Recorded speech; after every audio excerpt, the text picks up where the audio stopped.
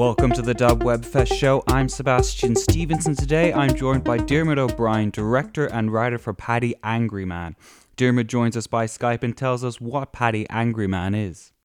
A web series about a sort of Irish WikiLeaks, a civil servant living in Dublin who's had enough. He's a low-level civil servant. He doesn't want to lose his job, so he anonymously leaks Irish secrets on the internet under a fake name. And where did the idea come about for making Paddy Angryman? There was a few Irish bloggers and figures like that a few years ago. There was a few of them. There was a fella called 20 Major and there's a fella I know called Fintan O'Toolbox and all these kind of, they all have a few people who'd be just politically bloggy about Ireland.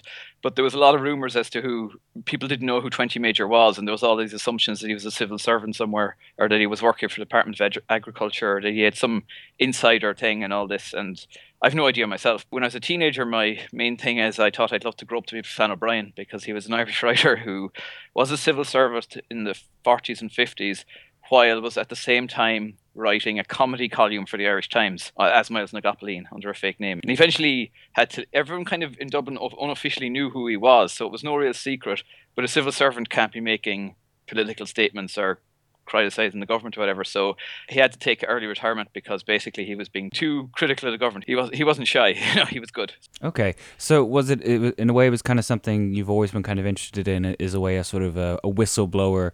Yes. Spreading the word, is that something you've always been interested in? Well, years ago I wrote a script about an Irish spy service, and it was all based on an article I saw in the newspaper that the Irish government had allotted something like 80,000 to the Irish Secret Service in the annual accounts. There was a little thing saying Irish Secret Service, something like 80,000. And it turned out they gave 40,000 back. So I imagine they were so good at their jobs, and it was just one guy that he just didn't need it. He didn't need gadgets or funding or computers or anything. He was just kind of solving things by himself using common sense. So I wrote this whole thing. And of course, again, because I liked Flann O'Brien, he was based on Flann O'Brien, basically. He was a small fellow with a big coat and a hat, just drinking in pubs, being kind of cranky and doing all these things. And then what happened is, I forgot about it for years. It was a script I had in development years ago, and it didn't go anywhere. And it won a prize or two, but that was about it. But it didn't go anywhere, so I forgot about it. And then in last years, I wanted to make a web series, and I looked at, and I was trying to think what would be sort of, and of course we're going through the recession and all this. So I really wanted to write something about internet activism and also kind of the negative things like that. Main character in Paddy Angryman is probably a lot of the worst aspects of internet activism. He's kind of in it for publicity for himself. He's quite intolerant, right-wing in his own way, even though he's meant to be sort of like a rebel kind of socialist figure. He's very easily swayed, so I wanted to do that.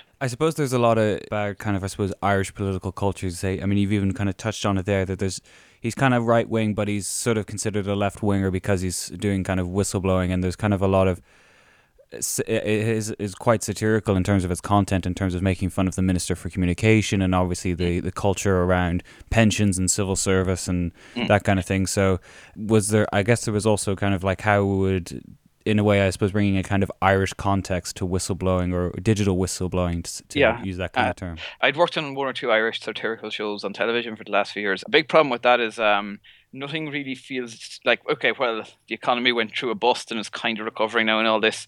In Dublin anyway, nothing really changes in terms of the actual people in charge. Kind of the same. There's been these two parties taking turns since the Civil War, and none of the other parties aren't very convincing. They don't seem to really be any different. It kind of, when you meet if you ever encounter any of the people from the different parties, even the, let's say, more radical ones, they all are basically the same type of person, kind of politicians and stuff. So I was very disillusioned with all that. But at the same time, knowing that I kind of wanted to give everything a fair shake. So let's say Fidelma, the Minister for Communications and Who's called Fidelma, not officially named after anyone, but there is a minister there is an Irish figure called Fidelma who has some stupid things to say about internet. Well, she's not a bad person anyway, and she's actually, in terms of, she's actually quite friendly and down to earth and everything. She just has this kind of stuff. And the other reason too why, when I brought in for, let's say, a kind of a partner in crime for Angryman, I wanted to kind of take people's stereotypical imagery of giving out about people in Ireland who are very well connected, or for instance, the person who he has to share an office with has inherited her job from nepotism. She's quite shallow and she just wants to have a cushy job and to just fall backwards and do as little as possible. So she's kind of represents and she's quite materialistic and stuff. So technically that's everything he should be against, but it turns out she's actually a far nicer person and a lot more courageous and moral than he is. So I was trying to make it not as black and white, because I thought that would get very, like, I don't know if it entirely succeeded, but I didn't want it to be as straightforward, just like smug left-wing attack on the Irish government. I wanted to be kind of deeper, which was what I set out to do. It was possibly why it was maybe a very complicated type of thing to try to do in 4-minute episodes. I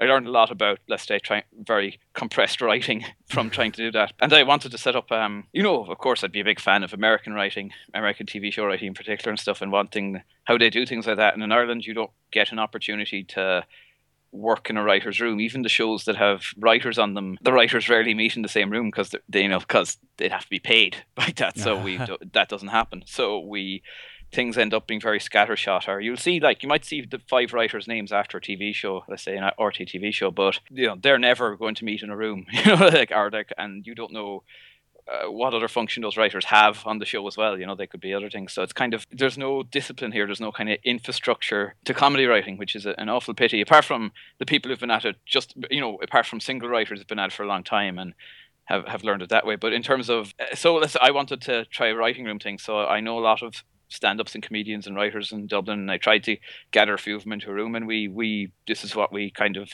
managed to do. So at the end, you see I have a lot of I kind of credit additional material, because there was a lot of other people contributing on the day, and also a lot of the actors in it.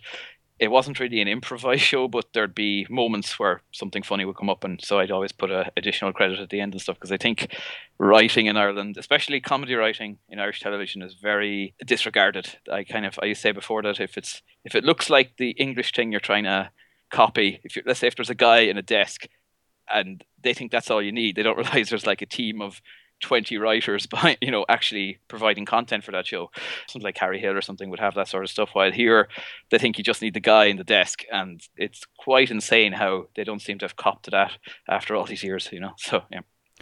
Well, why do you think that is, that there's such a lack of seriousness taken when it comes to comedy writing? Is it just something that, for instance, we can all be, I suppose there's the notion that Irish people have a slight kind of wit to them, do you think, in some ways? Because that's the thing, because we do like to think we're very funny, and a lot of us are, and that is the thing. But I think no matter how much funny there is kind of inherent to a society, television funny is very different, because it's writing something to be funny rather than kind of something that's happened in the moment. There's also how do I put it? Like some Irish TV shows, one or two I've worked on.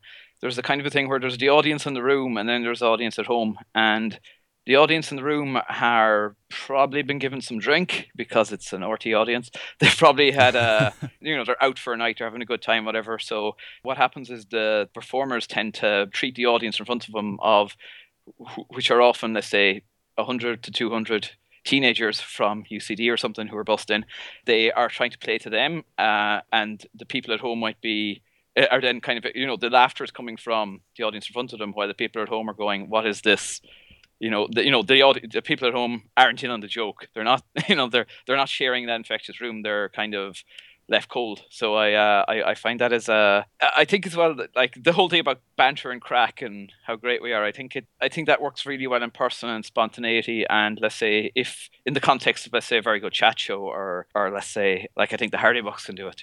They're world class. But I think then when you have, like, the problem as well, like a load of Irish ads and a load of Irish comedy shows and kind of like, terrible mobile phone ads and stuff, they all kind of have this kind of winking banter crack business, and it doesn't appeal to everyone, but also it does mean there's only really one tone you kind of get in Ireland in terms of comedy, and if you try to deviate from that, the kind of lads having the crack, people aren't very interested in it. It's a hard one trying to try that. I think as well, if you're an anorak, if you're into something, like if you're into comedy or into sports in a certain way or into that, you kind of, you become kind of boring in what you'll be chasing the better high, and you'll start pursuing odd comedians in America or in England, or watching old obscure shows, and that's not what most people who just want to enjoy comedy are into. So when I set out to write Angry Man, I actually did try to make it I thought I was trying to make it as appealing as possible, not just, I kind of wanted it to have stupid jokes and silly jokes and a few kind of like surreal, like odd things happening, as well as kind of political humor. But it's a huge learning curve. I think in Ireland as well, because there's no real money put into development, it's kind of all or nothing. If RT decide to put a few thousand towards making something, they're going to show it.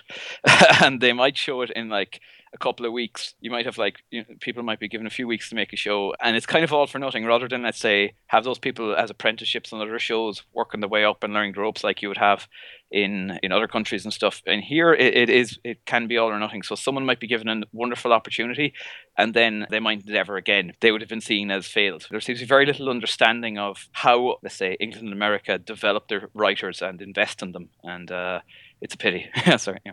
A thing in Ireland as well about, let's say, web series like this, and most of the people I know who have made web series are like, I know some of the Hardy Bucks lads, and I know a few other people who just do comedy sketches they put on the internet and stuff, that it's normally in Ireland, it tends to be a writer performer, like a stand-up or a writer performer tends to make the show, starring themselves, and it can go well. But and also I've noticed that, let's say, when RT decide to hire someone to write something, they do tend to only really use performers or stand-ups. They don't.